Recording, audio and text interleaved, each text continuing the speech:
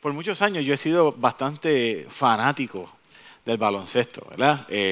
Porque en mi casa no soy fanático de más nada. En casa de mi papá es baloncesto y esa es la que hay. Y particularmente yo me quedé como que en la era de Kobe Bryant, después de Kobe Bryant, como que dejé de ver baloncesto por muchas cosas, ¿verdad? A mi hijo le encanta el baloncesto y a nosotros nos encanta sentarnos a ver juegos de básquet, sea donde sea de los Capitanes o sea de quien sea. Es como que bastante refrescante. Y los que saben de baloncesto, bastante old school, saben quién es Phil Jackson. ¿Quién sabe quién es Phil Jackson aquí? Bueno, hay 2 o 3. Yo creo que Marco sabe quién es Phil Jackson, y Pioja, y unos cuantos por ahí. Y Lucy también sabe quién es Phil Jackson. Phil Jackson es bien conocido por ser uno de los coaches más violentos de la NBA, ¿verdad? Él fue el que llevó a Michael Jordan al three-peat en 2 seguidas ocasiones y ha sido como que ese combo de Michael Jordan, Scottie Pippen y Phil Jackson, ¿verdad? Ese ha sido como que yo viví esa época. Si tú no sabes quién es Phil Jackson, dale para atrás el tiempo, te falta mucho. Pero antes que Phil Jackson se convirtiera en un gran dirigente, él fue un gran jugador de la NBA. Para 1970, por ahí, Phil Jackson ganó un campeonato jugando con los New York Knicks. Él estando en los Knicks, él ganó el campeonato. Y eso era como que en su libro, ¿verdad? El aro dorado, ¿verdad? En puertorriqueño le podemos decir el canasto dorado. Él dice que él quería, como que ese era el sueño de toda su vida, ¿verdad? Ganar el campeonato de la NBA. Y dice que cuando ganó, estando en Nueva York, ¿sabes? Nueva York es un lugar súper metropolitano, pues salieron después del campeonato y fueron a un restaurante. Y en ese restaurante, allí estaba Robert Redford, Dusty Hoffman, estaban todas las celebridades de Nueva York y estaban celebrando el campeonato que pues, él acaba de ganar allí. Interesantemente, él tiene un problema en ese lugar. Él tiene como un tipo de problema espiritual en ese momento. Porque él esperaba que ese momento fuera como que el momento más sabroso de toda su vida. Él esperaba que ese momento que él alcanzó su meta, y no su meta, una meta tan ambiciosa que poca gente lo logra, llenara su vida de alegría. Y él dice, en este párrafo, te lo estoy traduciendo, dice: yo estaba ahí y en vez de estar sobrecogido en alegría, yo me sentía vacío y confundido. ¿Será esto? Me seguía diciendo a mí mismo, ¿será esto? ¿No se supone que esto sea lo que me traiga alegría? Y él termina diciendo, claramente la contestación está en otro lugar. ¡Wow! Qué declaración tan fuerte, ¿verdad? Porque, ¿cuál es la meta que cada ser humano tiene en común en la faz de la tierra? Yo te la voy a postear. Nosotros tenemos metas en común y son básicas. Queremos tener paz, amor y felicidad. ¿Cierto o no es cierto? ¿Verdad? Todos nosotros aquí, cristianos, no cristianos, queremos tener esas 3 cosas independientemente cuál sea tu cosmovisión cristiana o tu cosmovisión de la vida. Tú quieres tener paz, tú quieres tener amor y tú quieres tener felicidad. Y esto nunca ha cambiado. Pero el punto es cómo alcanzamos esto. Según el mundo, ¿verdad? Según la cultura, nosotros buscamos ganarnos y encontrar estas cosas. Queremos encontrar a alguien que nos dé amor. Queremos alcanzar, obtener paz y queremos llegar a tener circunstancias en nuestra vida que nos permitan o que nos den felicidad. Pero la palabra de Dios nos enseña diferente. La palabra de Dios nos enseña que el amor, la paz y el gozo no son cosas que nosotros obtenemos de otra gente, ni siquiera de un set de circunstancias en particular. Que lo que el mundo busca como paz, amor y felicidad, la Biblia lo llama el fruto del Espíritu. Así que, a diferencia del mundo, en Cristo, estas cosas no dependen de mis circunstancias, porque son totalmente independientes de mis situaciones o en el lugar donde yo me encuentro. Porque no son productos de lo que tenemos, sino producto de nuestra cercanía a Dios. La Biblia, de manera elegante y elocuente y de manera bien coherente, nos dice cuál es la vía para alcanzar la paz, amor y el gozo. Y está en Gálatas 5, 22 al 23. Te lo voy a leer en la Nueva Versión Internacional. Dice, en cambio, el fruto del Espíritu es amor, alegría, paz, paciencia, amabilidad, bondad, fidelidad, humildad, dominio propio. No hay ley que condene estas cosas. Ahora yo te pregunto esta mañana, ¿tú quieres que tu vida esté llena de esto? ¿Hay alguien esta noche que quiere que tenga la vida llena de esto? De amor, paz, felicidad, amabilidad, bondad. Así que la proposición de la palabra de Dios es que el amor, paz y el gozo no se encuentran en alcanzar algo, sino en acercarte a alguien, que es Jesús. Te lo voy a repetir nuevamente. La proposición de Dios a nuestra vida es que el amor, paz y gozo no se encuentran en alcanzar algo, sino en acercarte a alguien, y ese es Jesús. La Biblia es bien radical, Dios es bien radical en esto cuando dice que no hay vida si no es en Cristo. Cuando el cristianismo, cuando la palabra de Dios alega que no hay vida lejos de Cristo, es que no hay felicidad sin estar cerca de Dios. Es que en verdad, ese es uno de los argumentos básicos del cristianismo. Si no estamos cerca de Dios, no vamos a ser gente feliz. Y es evidente a través de tu vida y de mi vida y de muchos que hemos vivido, a través de dificultades, en momentos difíciles, hemos visto, y ustedes han visto, cómo Dios ha dado paz a sus vidas. En el momento más bajo nos hemos sentido amados y muchas veces el gozo de Dios ha sido la fortaleza de nuestras vidas. Amén. Pero a la misma vez es bien evidente en la carrera tan agotadora de tanta gente que emprenden aquello y no han hecho a Dios su fortaleza para alcanzar cosas sin ningún tipo de éxito alguno. Vemos gente como de una alta capacidad económica y adquisitiva que no tienen paz. Yo no sé si tú has visto a Jeff Bezos, ¿verdad? Jeff Bezos y Mark Zuckerberg son de la gente más rica de este lado del hemisferio del mundo, ¿verdad? Para ellos no existe una diferencia entre querer y tener, porque ellos no tienen límite de adquisición, ¿verdad? Como Elon Musk, él dice, vamos a comprar algo, es que no hay que comprar. Son gente que viven sin dinero, literalmente. Lo que ellos quieren, lo tienen. Sin embargo, hace poco yo vi a Mark Zuckerberg en una playa, yo creo que estaba en Indonesia, y estaba surfeando y tenía un montón de guardaespaldas con él. Jeff Bezos igual salen, entonces no tienen ningún tipo de paz. Gente en el pináculo de su carrera no tienen gozo. Y lo hemos visto en tantos cantantes y en tanta gente que dicen son famosos, tienen dinero, tienen todas estas cosas, alcanzaron lo que en algún momento y de momento de un día para otro no están porque se quitaron la vida, ¿verdad? O viven deprimidos, ¿verdad?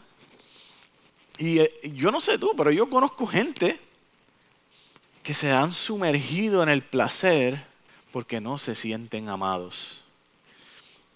Y cambian de pareja como si fueran camisa, ¿verdad? ¿Por qué? Porque están tratando de llegar a un lugar por la carretera incorrecta.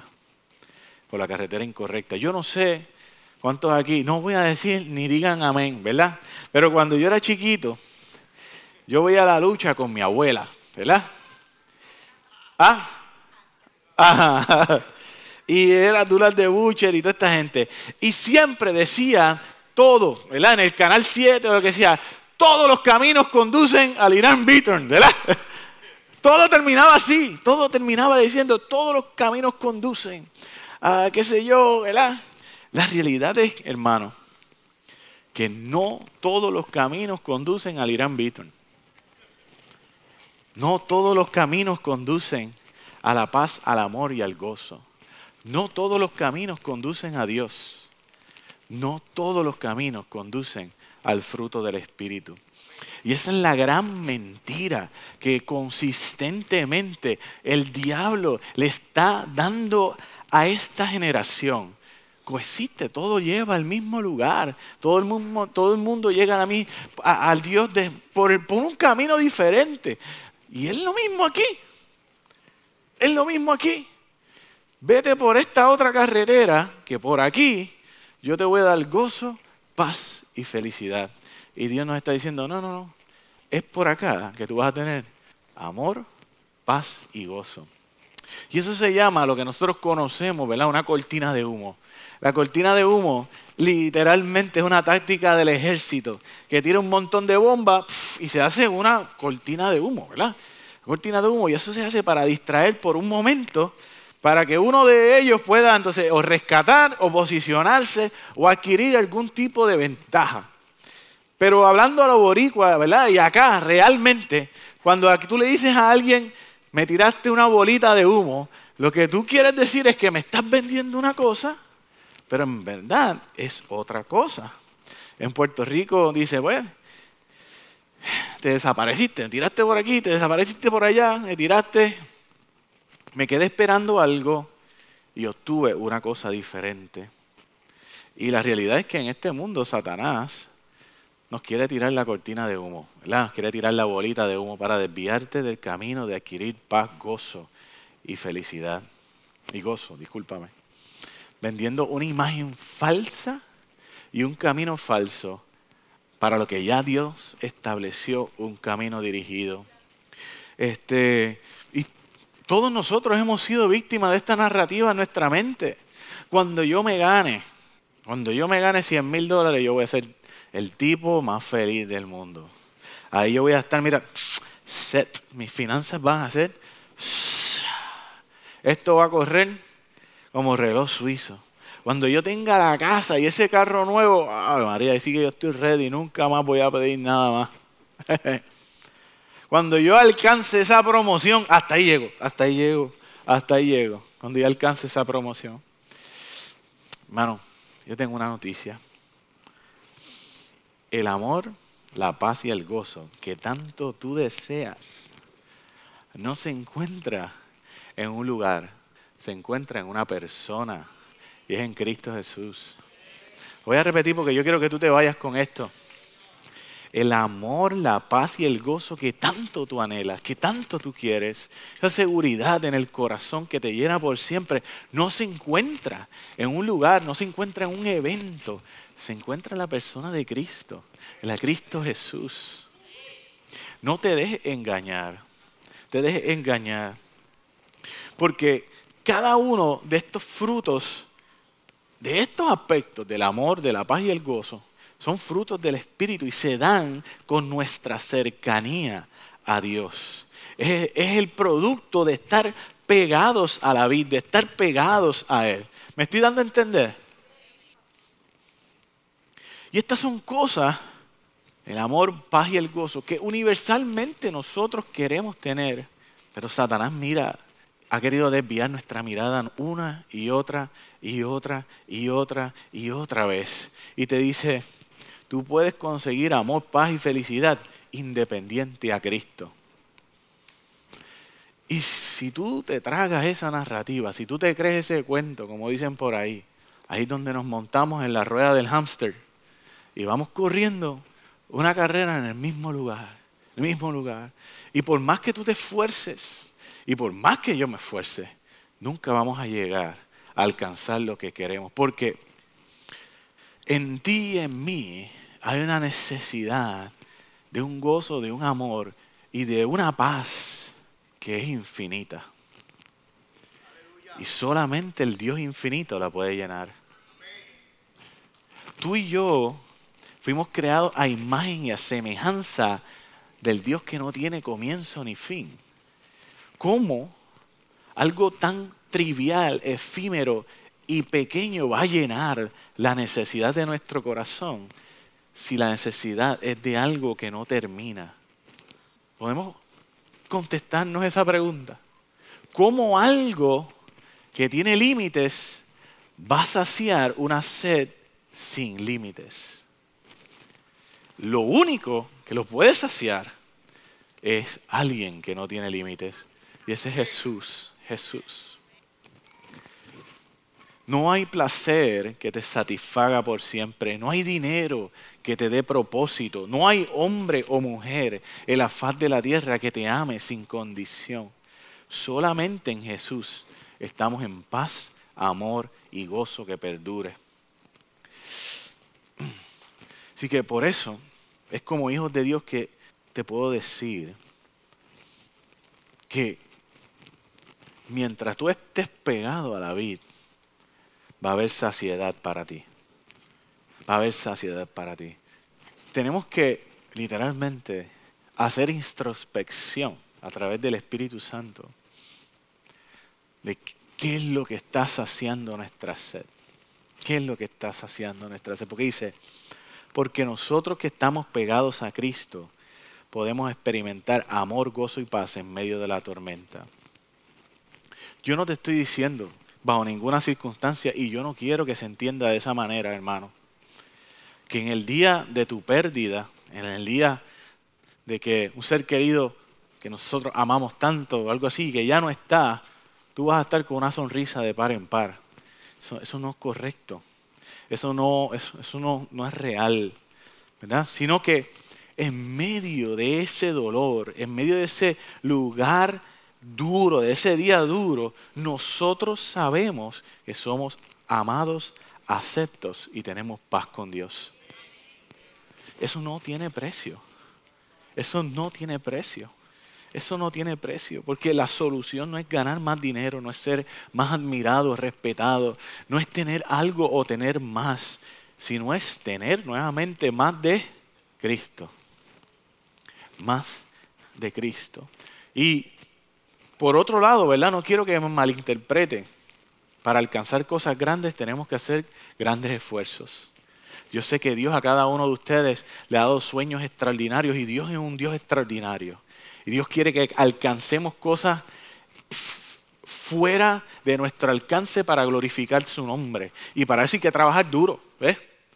Nosotros representamos a Dios en medio de nuestro enfoque, de nuestro trabajo, de nuestras disciplinas en nuestras vidas, ¿verdad? Pero no lo hacemos para encontrar gozo, amor y paz que nos llene. Porque si tú estás endeudado, lo que Dios quiere que tú hagas es que tú hagas un plan de consolidación, trabajes duro y consolides y salgas de la deuda, ¿verdad?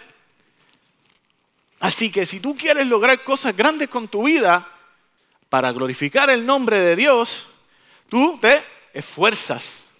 Pero si tú lo que quieres es amor, gozo y paz, tú te acercas a la vid verdadera.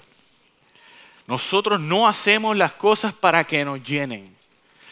Nosotros hacemos las cosas para levantar el nombre de Dios. Nosotros ya estamos llenos y nos llenamos de otro lugar. Esa es la vid, ese es Jesucristo.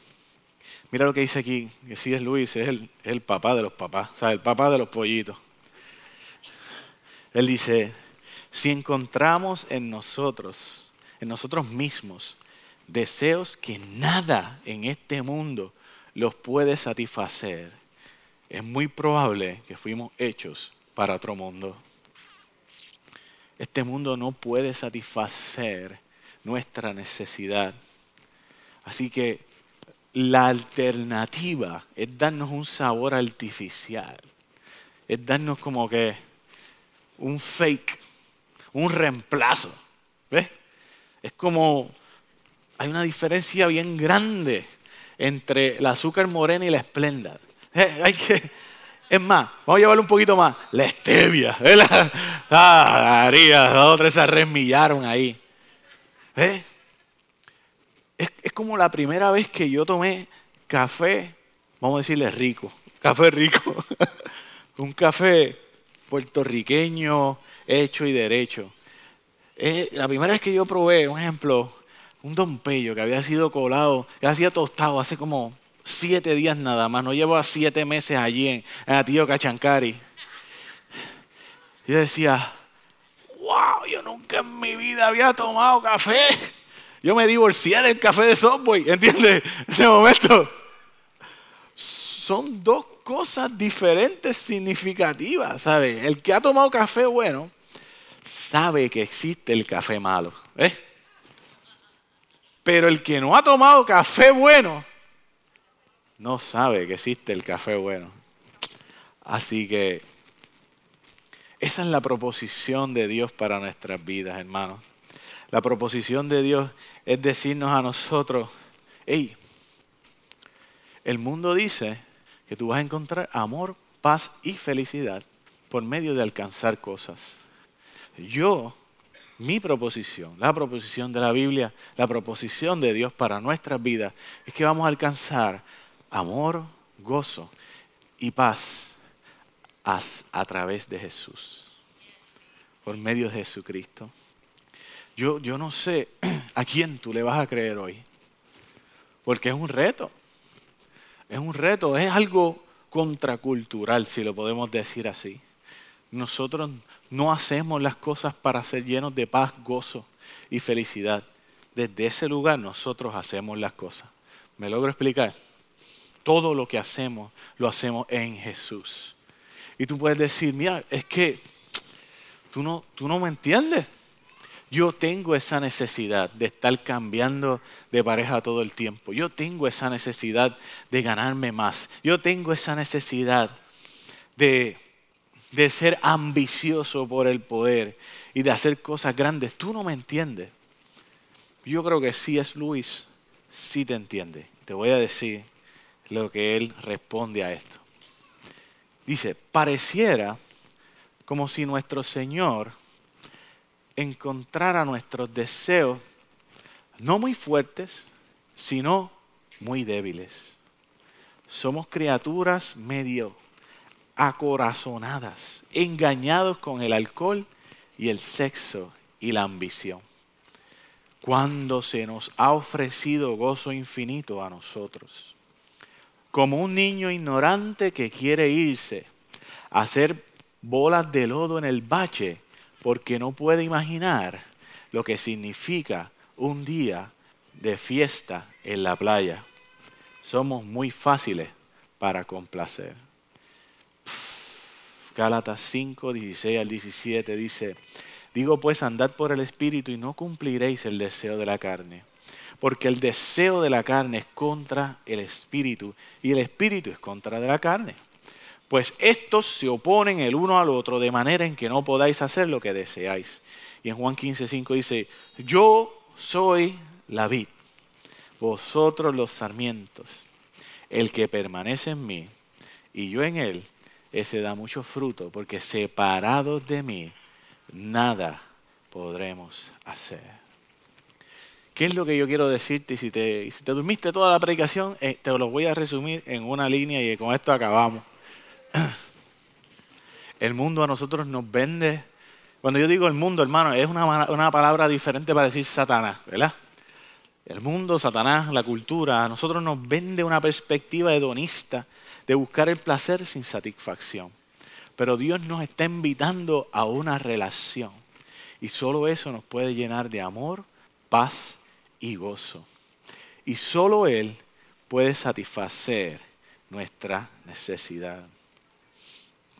El mundo nos dice que llegará alguien que nos ame, que llegue el momento en que mis circunstancias me permitan ser feliz.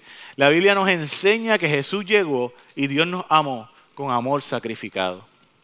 Él nos ama con perfecto amor y que no importa tu circunstancia, Él tiene tu mundo en la palma de su mano. Yo creo que en las últimas 3 veces que yo he podido compartir, el mensaje ha sido el mismo, de manera diferente. Y se resume en que Jesucristo es suficiente para ti y para mí. Jesucristo es suficiente para Ruth. Así que Jesucristo es suficiente para ti y para mí. Si nosotros estamos buscando saciar la sed de nuestro corazón con las cosas de este mundo, le estamos creyendo las mentiras al enemigo. No hay nada malo con comprarte algo. No hay nada malo con ser un profesional. No hay nada malo con ser extraordinario en lo que haces. Pero tú partes de ahí, no para que te llene de gozo, no para que te llene de paz, no para que te llene de nada. Porque nada de eso, como decía Phil Jackson, es que yo pensé que este momento iba a ser diferente. Así que claramente la contestación a mi llenura tiene que estar en otro lugar. Y ese es Cristo Jesús. Y ustedes que están aquí en esta noche, al igual que yo, la mayoría de nosotros, y si no me logro equivocar, ¿verdad? Ya tenemos esa parte. Ya tenemos una relación con Jesucristo. Pero aún así, hermanos, las mentiras de Satanás siguen viniendo en contra de nuestra mente y de nuestro corazón. Cuando yo tenga tal cosa, cuando yo sea tal cosa, cuando yo esté en este lugar, y Dios lo que te está diciendo es, no, acércate a mí y lo vas a tener hoy. ¿Tú quieres amor? ¿Tú quieres sentirte amado? ¿Tú quieres sentirte lleno de gozo? No dependas del amor de otro. Acércate a mí que yo te lleno. ¿Tú quieres tener paz en tu mente y en tu corazón? No te acerques a otro. Acércate a mí que yo soy el que te protejo. ¿Tú quieres tener felicidad en tu vida? Acércate a mí y yo te lleno. Y de ahí partimos. Así que tenemos que romper con todas esas mentiras del enemigo. Tenemos que romper con la mentalidad de mundo en medio de nosotros. Nada en este mundo, no hay trabajo, no hay posición, no hay persona que pueda saciar tu vida como la sacia Jesús, como la sacia Dios. ¿Qué tal si nosotros nos levantamos y oramos esto?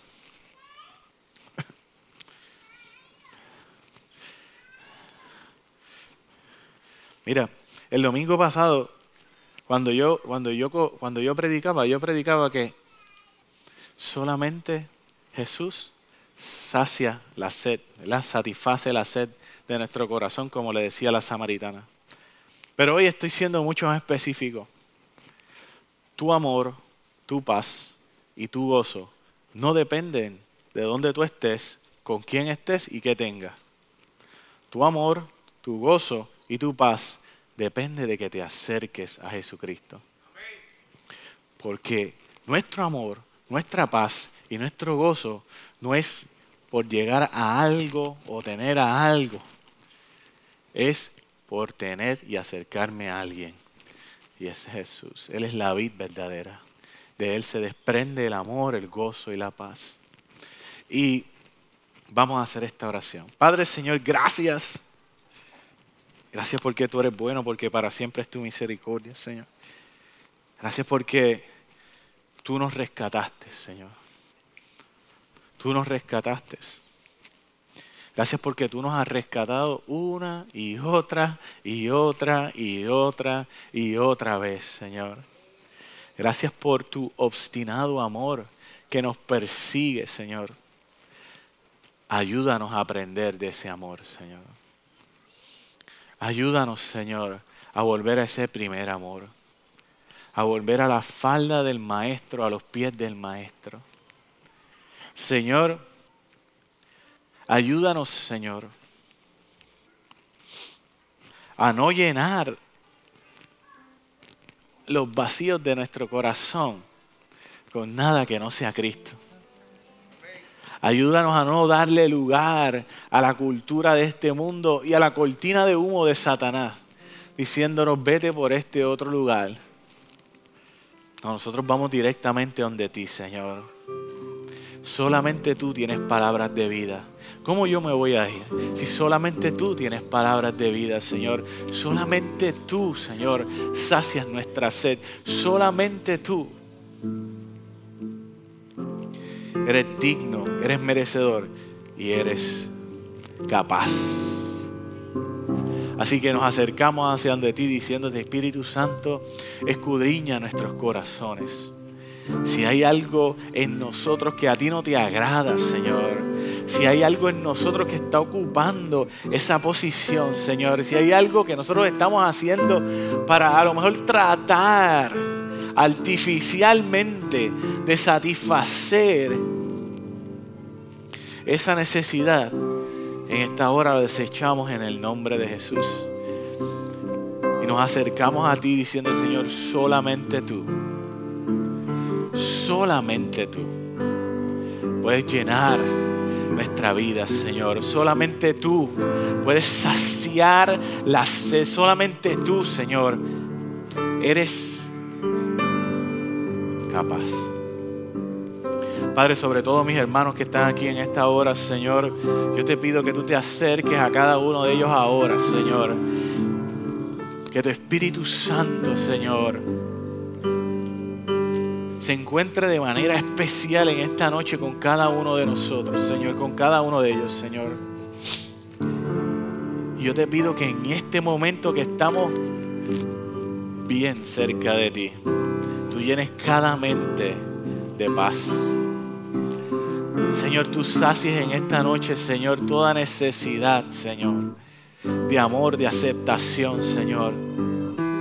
Padre, que en esta hora, Señor, tú derrames un óleo de gozo, Señor, sobre cada uno de mis hermanos, Señor. A pesar de nuestras circunstancias, Señor. Nosotros no negamos. Tu palabra no niega el día difícil. Si tú mismo nos dijiste, en este mundo tendréis aflicción. Pero no te preocupes porque yo he vencido al mundo. Tu palabra tú nos enseñas que a través del valle de sombra y de muerte tú aderezas mesa. Hay paz, hay amor. Tú eres nuestra fortaleza. Así yo te lo pido en el nombre de Jesús. Amén, amén y amén. Bendiciones, hermanos. Dios los bendiga.